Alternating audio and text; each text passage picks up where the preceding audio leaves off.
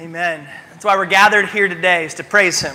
And some of us come in this room today and we are ready. We're busting out of our seats. I saw some of you guys dancing. Right, that's the wrong church. You're in the right church.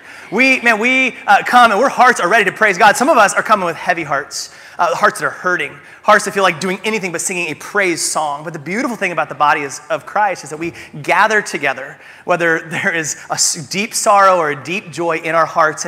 And what we find is that as we turn our gaze to heaven, as we turn our gaze upon our God, the act of praising him, and sometimes we feel like it and sometimes we don't, but the act of praising him begins to actually transform the very heart that's praising him. So my prayer is that as we come together today, no matter where you're at, that as we praise our God, he will change us through that praise. My name is Justin. I'm one of the pastors and elders here at Peninsula Grace. I'm glad you're with us. If you're new, welcome. If you're very, very old, meaning you've been with us for a while here, that we love you too, and we're still glad you're coming. If you have your Bibles, we're going to be all over the place today, and so don't open anywhere, but you can have them ready.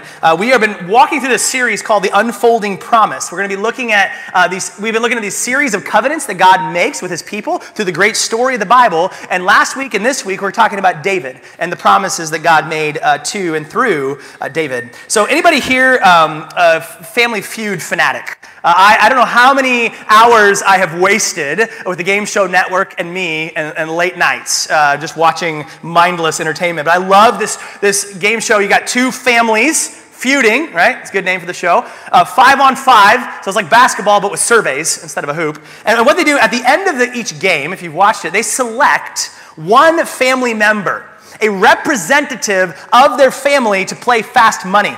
Now, I've always felt like that would be a terrifying moment. Like your family's counting on you to answer these questions correctly to win your family $20,000. A lot on the line there. And you've got to know what the majority of 100 people would put on top of their hamburger, right? Cheddar, good answer, good answer.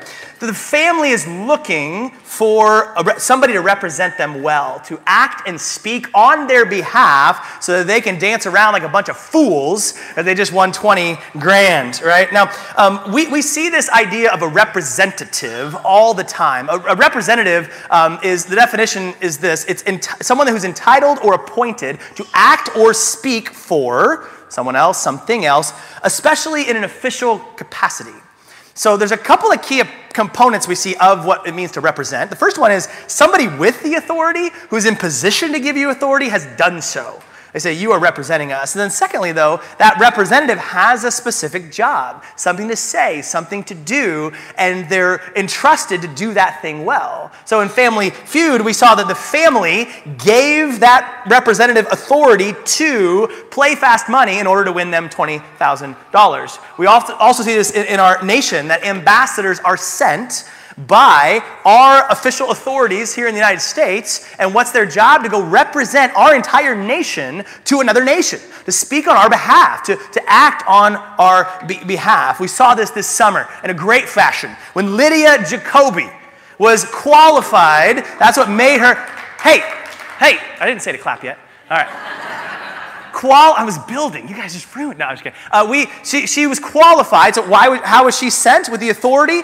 Because she qualified in the pre-Olympic trials to represent. And did she not represent? She represented Seward. She represented Alaska. USA. I was in Indiana at a conference. I was in an Airbnb sitting on my little fold-out couch, screaming at the television, chucking a pillow at a TV that I had to pay for later because it was an Airbnb. I was cheering on Lydia, and she won the gold, representing our state and our country. And then finally, a guardian ad litem. This is what they do, that they are appointed by a judge, someone with authority, to do what? To speak well for a child's interests during a court case, right?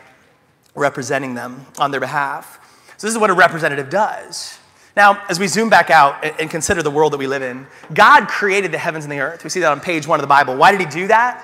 Well, the Bible is clear from cover to cover. He did this for one reason, and that was to display his own glory.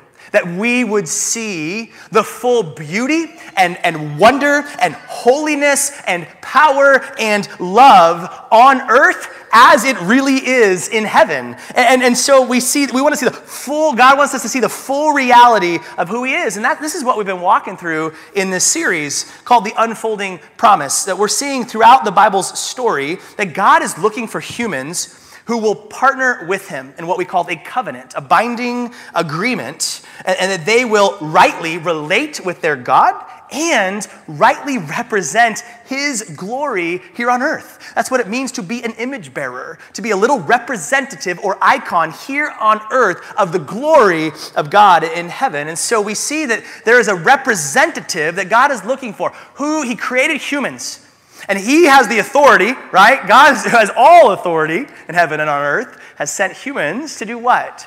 To speak and act on his behalf in this world. Our job, and there is no greater job, is to represent the glory of God here on earth in the way that we live our lives. What God is looking for is a representative son, representative sons and daughters through humankind. And what we're going to see in the story of the Bible is that God is looking for this representative role in three types of leadership. And we're going to hear this a lot today. The leadership roles were a prophet, a priest, and a king. A prophet, a priest, and a king. Now in the Old Testament, we see at the beginning, right on page 1, God appoints Adam and actually calls Adam to be all three of these roles. So he calls him to be a prophet, that he's speaking on behalf of God. What's the first thing that Adam does? He names the animals. God, he is speaking and representing God by the way that he acts and the way that he lives. We also see that Adam is a priest. Remember what we said, that he is there to guard the holy space of the Garden of Eden, the place where God dwells with man. It was the first temple, right? And that's what Adam and Eve are to do, is protect that holy space. And then he is God's king, that Adam and Eve, God's king and queen, are to go into the rest of the world, and what does he say? Have dominion over it, rule over it. That under God's authority, they are to go take care of the rest of the planet under the authority of God. And then as we move through the story, what we see, obviously, Adam and Eve failed to represent him well. And so God's got a rescue plan to rescue us and back into that role. And then we turn to the nation of Israel. And the nation of Israel embodies these three roles, but they have a little division of labor here, a balance of powers, where we see there are people who are prophets. Last week we talked about the prophet Nathan or Isaiah or Jeremiah. These men speaking on behalf of God. We see priests, the line of Levi, right? Aaron and Eli, who are priests. And then we see kings, David, Solomon, Hezekiah. We see three different roles here with the people of Israel. And then we're going to turn today. We're going to see with David, this little shepherd boy. He is going to be a shadow, a whisper of God's plan. And what we hear is, we often think of King David, but today we're going to be introduced to Prophet David and Priest David as well. But ultimately, David is pointing us forward to the last Adam, that Jesus came and did what that first Adam couldn't do. And once again, all three roles of prophet, priest, and king are embodied in this one role through Jesus Christ himself. So we're going to talk about David today, but really, as always, we're going to talk about Jesus, okay? We're going to say that David points us to Jesus, who is God's true representative son here on earth, our forever prophet, priest, and king, and that it's only through Jesus that we see the full display of God's glory. So let's look at David, let's look at Jesus, and then let's look at what that means for our lives today. The first one we see is David. He is God's representative acting on behalf of Israel. So remember, from the moment that Adam and Eve took a bite of the fruit, they failed to be God's representative. And then we've seen Israel as God's son, his firstborn, as he calls them in Exodus, also failing him over and over again through rebellion and idolatry. They're a faithless son. And so out of this, God calls this shepherd boy out of the obscurity of the fields into the throne room of Israel. And that he is going to be called by God to be for Israel what Israel could not be on their own. And so we see David called to be these three roles of representative. Let's first look at David as prophet. We fast forward to the book of Acts. Jesus is just raised from the dead, and all of these Jewish listeners are just stunned as what they just saw, and Peter is preaching to them. And in verse 30 of Acts 2, he says this, since he, David, he's referring to, was a prophet. So you see here, he calls David a prophet. Now, why is he a prophet? Well, we said a prophet is one who speaks on behalf of God, right? His representative speaker, a messenger for God to others. And he says this is exactly what David did. Verse 30 goes on, he knew that God had sworn an oath to him to seat one of his descendants on the throne. If you were here with us last week, we saw that God's covenant with David is to preserve his royal line. There would become a king from the line of David who would rule forever and ever and ever on that throne.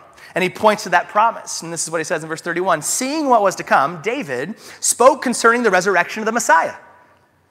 When did David speak about a resurrection of the Messiah? He says he did it in Psalm 16. If you look at your little cross-reference in your Bible, this takes us to Psalm 16, which is a psalm of David. And David says he was not abandoned in Hades, and his flesh did not experience decay. Now, on one hand, David's talking about himself, that David was rescued from the grips of death by God's providence. But then even more so, he's pointing toward his coming son, the anointed king, the Messiah. And we know Jesus Christ was not abandoned in the grave, was he? 3 days later, God raised him up, that his body did not decay in Hades, but he was raised to be king forever and ever. And this is what the Psalms are. In Psalm 16, in fact, in the book of Psalms, over half of them are David. And he is talking about his own life and his own experiences, but he's also, God is speaking through David as a prophet to point toward the ultimate, the true David that was to come. So I picture him hanging out on that harp and thumping out some prophetic line. I heard the sheep, but have you heard the word? Right? It's good because it's a play on words. It's okay. That's cool. First service didn't like that either. So the Psalms are David prophesying about the one to come. So a prophet is representing God to man. That God wants to tell us beautiful, wonderful truths about himself and our reality, and that he goes through these people speaking for him called prophets. So these people speak God's words, as we're seeing David in the Psalms do, but they also are ones that first listen. They cannot tell God's words to others if they're first not downloading it from God, right? And so this is what we see. Remember when we talked about God's true king, the king of his choosing? There was one positive requirement. Do you remember what it was? Deuteronomy 17. It was that they would be a person that would hear God's law and obey it. To hear, in the Hebrew mindset, is to obey. So this king was one that was to have a copy of the law right next to him, not just to look good, but so that the king would listen to his true king and obey him. That the king was to be the model citizen to all Israel. This is what it looks like to obey God. And we know that as a general principle, as the leader goes, so goes the nation. God says, my people are not listening to me, they're not obeying me. So David, I want you to show them what it looks like to trust their God and obey their God and to be a light to the nations, right? That was Israel's task. In the way that they lived, they would stand so far apart from everybody else, so they would be a light in a dark, dark world. So David serves as God's prophet, speaking God's words and then actually obeying them himself. And just like this representative from the feud. Then we also see that David is God's priest. Now, you might say, well, wait a second. They had priests. That was from the line of Levi, right? And it was only people who were born of the tribe of Levi. David's from the line of Judah. He's not a priest. Well, let's look at this. So the job of a priest was to represent the people. It was to walk into the holy place of God, now embodied in the temple, on behalf of the people, to lead them into the presence of God, representatively, and to lead them into the praise of their God. This was the job of the priest. But what we have seen, if you know the story of the Bible, do they do that well? They do not. There has been an epic fail ever since Aaron was at the bottom of Mount Sinai. He is leading the people in a golden calf worship service while Moses is on the top of the mountain writing down in the law, you shall not form any images of your own design. They're disobeying the law as it's being spoken. Like right out of the gates, the Levites are failing to obey God and lead them faithfully into his presence. And so eventually, God, if we fast forward to 1 Samuel 2, he talks to Eli and he says that your priestly line of Levi will be canceled. That God is going to raise up another priest, another outside of the line of Levi. He says, I'm going to raise a forever priest that actually is in tune with my own heart. And that leads us to Psalm 110. Some translations have it subtitled, The Priestly King. Psalm 110 is actually the most quoted in the New Testament. It's the most quoted passage from the Old Testament. It wouldn't necessarily be the first one we would think, but this is the one that's quoted more often than any, and it's usually this very first verse. This is the declaration of the Lord to my Lord. Sit at my right hand until I make your enemies a footstool. So what is going on here? Well, God is speaking to David. So the Lord, all caps, okay, that's when we're speaking for Yahweh. The Lord said to my Lord, so that other Lord is a ruler or a king. So God is speaking to David, but he's also speaking to the Messiah that will come from David's line. Jesus actually references this passage himself. How can he call me Lord and Son simultaneously? And so what we see here is David himself speaking God's word as a prophet, saying that God spoke to me and also told this to ultimately my Messiah. And what does he say to the Messiah? Sit at my right hand until I make your enemies your footstool. This Messiah will be a conquering king who will prop his feet up on Satan like, yeah, what? Right? He's going to defeat sin and death and Satan for all time as our conquering king. Verse 2, the king will extend your mighty scepter from Zion. So not just one that's going to rule over Israel, but from Zion to the rest of the world. Rule over your surrounding enemies. This reign will spread throughout the whole world. So this is a nod to the coming king Messiah. But then he takes this weird turn in verse 4. And he says, the Lord has sworn an oath and will not take it back. You are a priest forever, according to the pattern of Melchizedek. So he says there's this king coming from David's line, but he's also going to be called a priest. So he's a priestly king. So what does this mean? He says in the line of Melchizedek. Now you remember, we don't have time, but you go back to Genesis, and Melchizedek comes out of nowhere and appears to Abraham, and he blesses him, showing that whoever Melchizedek was greater than Abraham, greater than Israel, because the one who blesses is greater than the one who got blessed.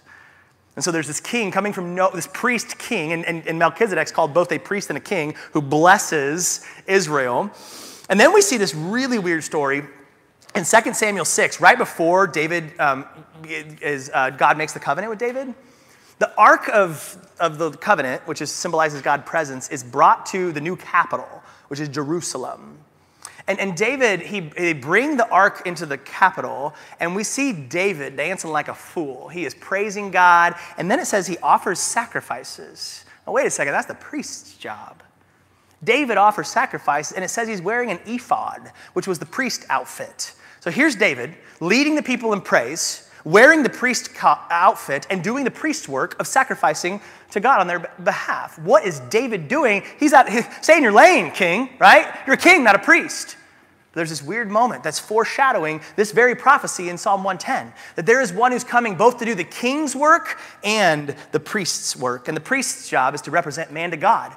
If the prophet represents God to man through speaking his words, the priest represents the man and the humankind to God. That's what the priests were doing, entering into God's throne room on behalf of the people. But of course, Israel's priests, the Levites, were failing to do that, failing to rightly represent them and to worship. They were sinners themselves. And so David, he foreshadows this forever priest king that is coming to do what Israel was unable to do, to bring God back, to bring Israel back and the nations back into the presence of a holy God. David as prophet, David as priest, and the one we know him as, David as king.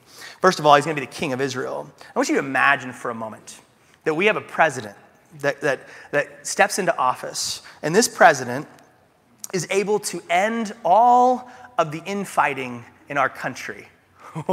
That would be impressive, right? Things are real bad right now. Here comes this king that brings peace within our entire land. We are in a moment in our nation's history where that is really, really hard to ever imagine. A president that can bring peace within our nation, but then also, even better, bring peace with us and other nations. So there would be no war, that we would be at peace, at rest with all the nations around the world. What a place, what a world to live in. And this is exactly what the Bible says that David did. That David, as the king of Israel, after 400 years of bondage in Egypt, remember, think about what it would mean to be a slave for 400 years. And then 40 years, they're wandering around in the wilderness. And then for 200 years, there's nothing but bloodshed and chaos during the period of the judges. And then there's 20 years with Saul. Saul was a bad, bad king. And then after that comes David. And at last there comes this king sitting on the throne. And 2 Samuel 7 says, when the king had settled into his palace, The Lord had given him rest on every side from all of his enemies. That King David brought perfect peace and rest with all the other nations around them. The Hittites and the Ammonites and the Gigabites and the Appetites, right? All the ones that are living around them. And not only with the surrounding nations, but the next chapter says inside the land too. So David reigned over all Israel, administering justice and righteousness for all his people.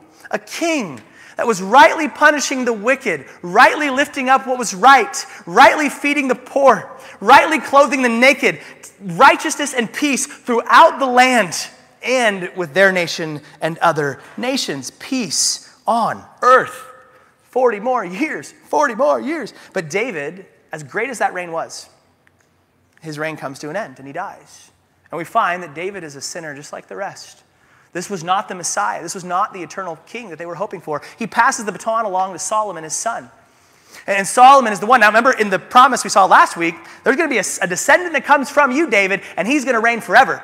And so we're thinking, is this the one to come? And in this moment where they're putting Solomon onto the crown, onto the throne, God reminds them of the promise. He says in 1 Chronicles 28, verse 7, I will establish his kingdom, Solomon's kingdom, forever if, here's the condition, if he perseveres in keeping my commands and my ordinances as he is doing today. He says Solomon will sit on the throne forever if he is an obedient king. Now, what do we know about Solomon? Solomon takes 1,000 women who are not his first wife, or 999, I guess. But Solomon commits idolatry and leads the people away from worship no sooner than David had given the land peace. And Solomon himself, he reigns and then he dies. And the nation, you guys, the nation devolves into civil war. The nation, right after Solomon, is torn in two. It leads into chaos and idolatry, child sacrifice, unspeakable wrongs. And Israel, remember, they made a covenant. God made a covenant with them. If you obey me, I will bless you. But if you disobey me, I will curse you and eventually send you into exile. And that's exactly what happens. That they are sent into exile into Assyria and Babylon, right back to slavery like he had brought them out of in the first place from Egypt. And throughout the rest of the story in the Old Testament, the prophets point us toward that descendant that obviously was not Solomon. And it was none of these sons that we saw reigning sinfully on the throne in Israel and in Judah. And Isaiah, one of God's messengers, he comes in, and he actually prophesies in Isaiah 8 that they're going to be sent to Assyria. But then in chapter 9, he says, when you're at the end of your rope, when you're in exile because of your own sin, when it looks like your people will be facing slavery for the rest of their existence, in that moment, when it looks like it can't get any darker, you turn to Isaiah 9 and he says this, the people walking in darkness have seen a great light. A light has dawned on those living in the land of darkness. And don't we need to be reminded of these words in this day and age? When it can be easy, honestly, guys, I get weary, and I can look around in this day and age and go, man, I just see a lot of darkness. I don't see a lot of hope.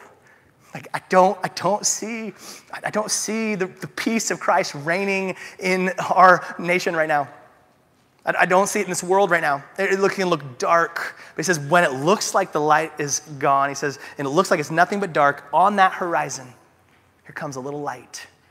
And the light was in the form of a king. He says down in verse 6, for a child will be born for us. A son will be given to us, and the government will be on his shoulders. A child who will become a king. He will be named Wonderful Counselor, Mighty God, Eternal Father, Prince of Peace. The dominion will be vast. Its prosperity will never end. He will reign on the throne of David and over his kingdom to establish and sustain it with justice and righteousness from now on and forever. And that's hope. That's hope that there's, no matter how dark it looks, he says there's a king that's coming. And unlike for 40 years, he will reign on the throne, not just over Israel, but over all the nations with peace and justice and righteousness forever. You fast forward 2 chapters and it says, then a shoot will grow from the stump of Jesse. And that's David's dad. And a branch from its roots will bear fruit. That tree has been chopped down. David's kingly line has fallen. It ended when they went into captivity into Babylon. But he says when it looks like it's dead, there'll be this little shoot that pops up. There'll be this one that I told you about, this anointed one is going to come. And he goes on in Isaiah 11. We don't have time for the whole thing, but he says the wolf will dwell with the lamb. There will be this moment of peace. Out of chaos and bloodshed will come peace and life. And verse 10, on that day, the root of Jesse will stand as a banner for the peoples. Not just Israel. Remember, what did he say to Abraham? I'm going to bless all nations through your nation, Abraham. The nations will look to him for guidance, and his resting place will be glorious. We're back to Eden. And what does Isaiah go on to tell us about this man? Not only is he a conquering king that will come from the line of David, but he will also be a suffering servant. That this Messiah to come is not going to win wars through swords and military strategy, but by the word of God. That he will not take a single life around him within his country or outside of it, but he will actually become the conquering king by laying down his life. That's what Isaiah 53 says. He says he's going to rescue you out of captivity by making himself a servant. And he'll give you healing through his own wounds. The king was called to represent God over man, to rule over them in a way that would bring them into perfect obedience to God, perfect peace in their hearts amongst their people and amongst the nations. But there's this tension that you feel as you read through the Old Testament story, because God is simultaneously saying, I'm going to keep my faithful covenant to you no matter what. No matter what, I am going to bring this snake crusher who will defeat sin and death and Satan on your behalf and usher you into peace and prosperity for all time. And yet, he requires perfect obedience from this representative son. How can he do both? If we're back to Family Feud, that'd be like Steve Harvey telling this guy, I'm going to give you $20,000 no matter what, and you have to get a perfect score. Well, wait a second, which one is it? How can you both be faithful to give us what you've promised and yet still require perfect obedience? There was one solution, and that was for God to become the representative son himself. And that's exactly who our Jesus is. That Jesus, just like David represented Israel, Jesus represents God on behalf of all humanity. I love this, is so cool. In Revelation 1, verse 5, it actually describes all three roles about Jesus in this one sentence. John, the apostle, says, Jesus Christ, the faithful witness, the one who speaks on behalf of God, that's your prophet, the firstborn from the dead. He's the first one alive back into God's presence to bring all those who believe in him into God's presence. That's the work of a priest. And then finally, he's the ruler of the kings of the earth. He is king over all kings and Lord over all lords. So we look at these three roles of Jesus. First of all, he's a prophet. He's God's prophet. That Jesus came to represent God to man. And he does this in two ways. He speaks God's words, just like the Old Testament prophets were God's mouthpiece. But Jesus is the better prophet. That Jesus did not just come to speak God's words. What do we see on the first page of the Gospel of John?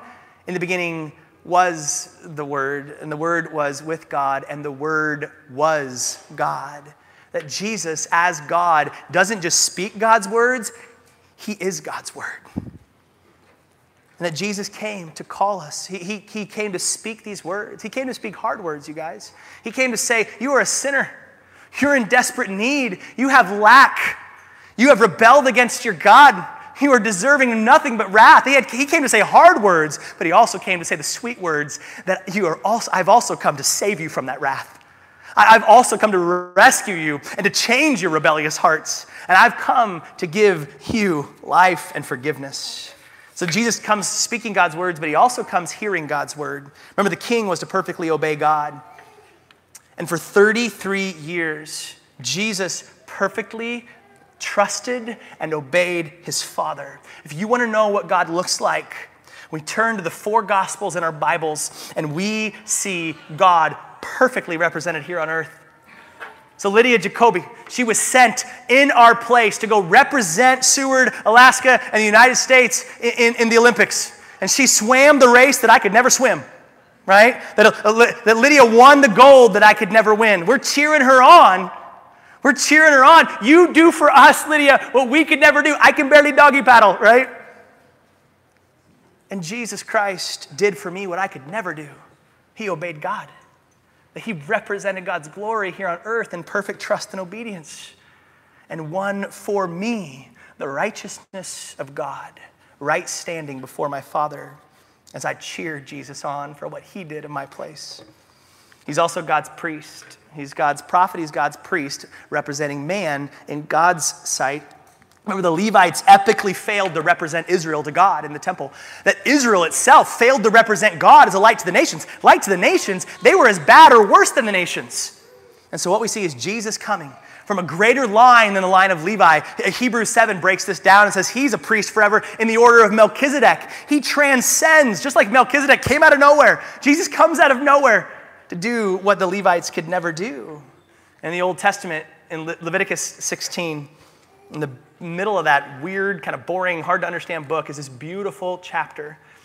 Leviticus 16 is the Day of Atonement, where once a year that this high priest would enter into the Holy of Holies as a mediator between holy God and sinful man. And he would come into this holy place with a sacrifice, and putting the blood on the altar, he would make this atonement on behalf of all the people of Israel. That once a year, it says in Leviticus 16:16, he did this because of the uncleanness of the sins of Israel. And what would this high priest do? He would come year after year after year. Why? Man, because the blood of an animal can't take anybody's sins away. Because that high priest had his own junk to deal with, right? This was not a perfect high priest, and it was not a perfect sacrifice. But it pointed us toward both. That Jesus Christ didn't just offer a sacrifice, he was the perfect sacrifice. And he does not have to go back and die on the cross year after year after year. Why? Because he is perfect as God. And he could make a one-time sacrifice that covers all of our sins for the rest of all time.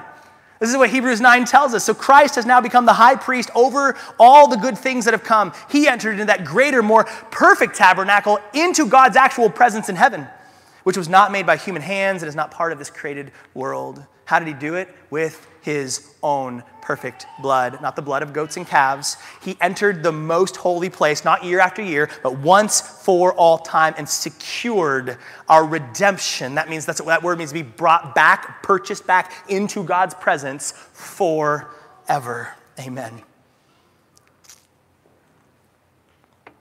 And just like that guardian ad litem, and Jesus' blood speaks a better word. On behalf of our judge. Do you realize right now, like literally right now as I'm preaching, Jesus is in heaven interceding on our behalf. That's what Romans 8 says, what Hebrews says. That God's praying, Jesus is praying for you right now. He's saying, that one's mine. That one I bought back with my blood. He believed in what I did for him. He cheered me on as I won the gold on his behalf. And now that one is covered. Yeah, that he just sinned again. My blood covers that. Yes, she just messed up again. She just rebelled against you again. But my blood covers that. They're forgiven. There's no condemnation.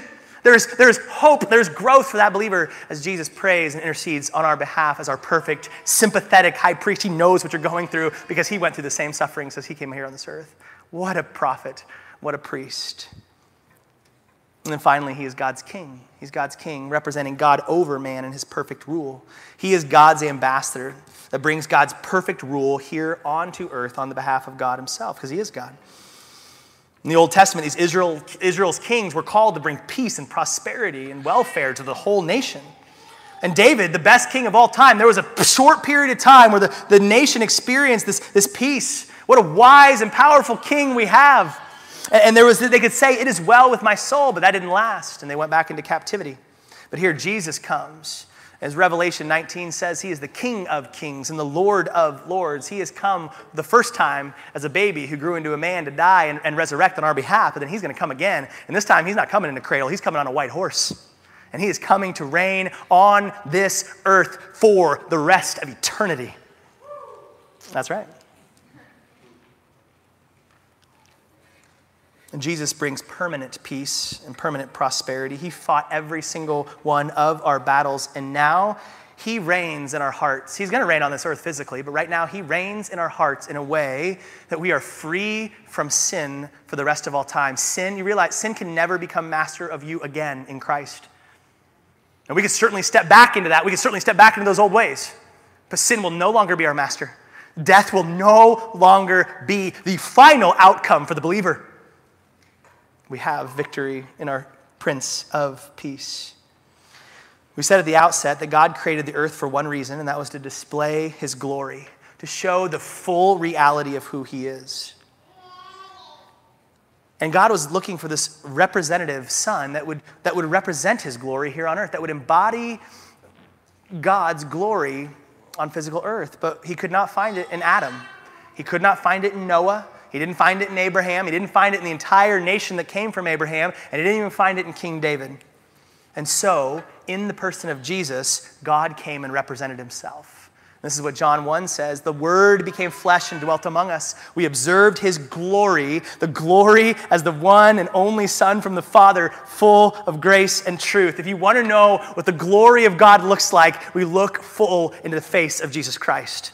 But here's the crazy thing, is that we've been invited in Christ to be a part of manifesting God's glory here on earth in Jesus. That we're now, through him, able to do what we never could have done on our own. And so we take that to our house as we wrap things up here. Like Adam, we are called to embody God's glory here on earth as prophets, priests, and kings. But we only do that under our true prophet, priest, and king, Jesus. Paul says it this way in 2 Corinthians 5. Therefore, if anyone is in Christ, he is a new creation. The old has passed away, and see, the new has come. He says, if you have placed your faith, if you've repented of your sin and placed your faith in Jesus, you're now a new man or a new woman. You're in Christ, the last Adam. And now, through Jesus, we are a new creation that can do what we were originally called to do in the first Adam. Represent his glory here on earth by the way that we live. So what does that look like for us? He says, therefore, if that's true of you, if you're a new creation, verse 20, therefore we are ambassadors for Christ. We're called to represent Jesus here on this earth. We are literally the body of Christ. Since God is making his appeal through us, we plead on Christ's behalf, be reconciled to God. Do you hear that? We are God's prophets speaking a better word. Your God has made a way for you to be reconciled. We are priests helping lead people back into the throne room on the merits of Jesus. And we are his kings to go rule in this world, not by lording it over people, but by coming under them in sacrificial love and in service. So, if Jesus is God's true prophet, we can trust his words, his wisdom, and his way. And we know this. This is a good Sunday school answer, right? We trust his words, we trust his wisdom, and we trust his way. But I want us to do some heart work here with me. So ask yourself, what voices are we listening to? Like this week, you think about this week, what voices was I listening to? I don't know how that works grammatically. That's okay. So what voices did you listen to? And man, we can get so caught up. I tell you what, I have to just literally put my cell phone in a drawer sometimes, turn it off and put it in a drawer. Because I get so hung up on the news feed, on social media, all these other competing voices that are not, we're searching right now for truth, right? And we know the only true source of truth. What voices are we listening to God's word and the truth, or are we listening to other sources? And then what words are we speaking to others? Are we speaking words that build up or words that tear down? Are we inviting this world to know their God through the words that we say and the way that we live? Or are we becoming part of that echo chamber? We need to speak God's truth. But they also need to be God's priest. If Jesus is God's true priest, and therefore we can trust him to lead us into God's presence. We can trust Jesus. He said, I am the way back into the Holy of Holies. So let's ask our hearts this question. How do we come to God with our sin? Each of us, believers or not in this room, we each continue to walk in sin. And so there's a couple different ways that I find myself dealing with this. Sometimes I get caught up in, I'm just going to kind of outweigh the good with the bad. Like, if I did enough good this week, that certainly balances the scales, right? Like, God, there's a few things, but overall I'm a pretty good guy. Or maybe it's, I'm bad, but did you see that guy? He's way worse. We can justify our sins. We can do all sorts of blame shifting. Yes, I'm bad, but they did that to me first. What else was I going to do? Or some of us can take on this mentality that if I kind of sit in my sin enough, if I have enough self-condemnation, like if I just feel enough shame and guilt, I kind of pay for my sin by feeling bad enough for it. I want to tell you today that's not the gospel. The gospel, Jesus spoke a better word. And he says, you are sinful to the core, full stop. But in Christ, you are also forgiven to the core, fuller stop. And in Jesus, we can come back to the original purpose to be his image bearers and to be declared right. Not that we are right. We were wrong in our own, but we are right in Jesus. And then also, how do we approach others and dealing with their own sins? And it's so easy to come to people with judgment and shame. We want to look good, so if we just think other people are worse than us, we can feel good about ourselves. Typically, I won't say that to them, but I'm sure thinking it in my head, right? Or we can go the other way and excuse people's sins. And we can become cowardly silent. And what I mean by that is, man, we have to love each other well enough to point things out. We need to be able to, in love, speak truth. Do it gently, Galatians 6 says. Do it humbly. We're no better than them. But we have to love people enough not just to tell them what they want to hear, but what they need to hear. And that's why we start with our own sin. And just like Jesus, we can be people who are praying for the world around us. Let's be people who are constantly interceding for those around us, those that don't know Jesus, that they would see, that the Spirit would convict them of their sin and convict them of Jesus and his forgiveness of that sin. And for our brothers and sisters, that they would continue to grow. And just like Jesus himself, our great high priest, gave his own life, what are the little ways this week that you can die to self and sacrificially, lovingly live for the people all around you, the way Jesus does for us? And then finally, Jesus is God's true King, the King of kings and Lord of lords, so we can trust his rule in our lives. We can trust his rule. We talked about this last week. We have the options of either trying to be our own king or letting Jesus be the king. But when we try to be our own king, we're just really putting ourselves back under slavery to sin. So we can serve sin or we can serve Jesus. So let's ask our hearts, am I trying to control my own life or am I resting in Christ's reign? And you'll know a tree by its fruit. When I am resting in a way that says Jesus is on the throne, that he is reigning, and the peace, I can have peace in my heart today, and I know how my story ends when he comes back on that white horse. That brings me peace and joy. That's the fruit that I bear if I believe that Jesus is on the throne. Or if I try to sit on my own throne, the fruit is going to be anger and anxiety and unrest. We know a tree by its fruit. And then are we trying to control other people in our lives or proclaiming Christ's reign? How are we treating other people? I could become a control freak. I'm usually not I'm not like literally holding people down and like, come to Jesus. Like that's not usually how I roll. But man, the way that I think about people, I am desperately trying to control, even if it's in good, like maybe there's someone in your life that's hurting and you put it on you. You're trying to be God in their lives. You're trying to save them. You're trying to rescue them. That's not our job. That's God's job. What did he say? We're God's ambassadors, pointing them to God. That we come alongside our brothers and sisters and say, this is the one who can save you. This is the one who loves you. This is the one that you put all your hope in. Not me, in them. We turn people away from ourselves to God every single day. Not by lording over others, but by serving under. He says we make our plea.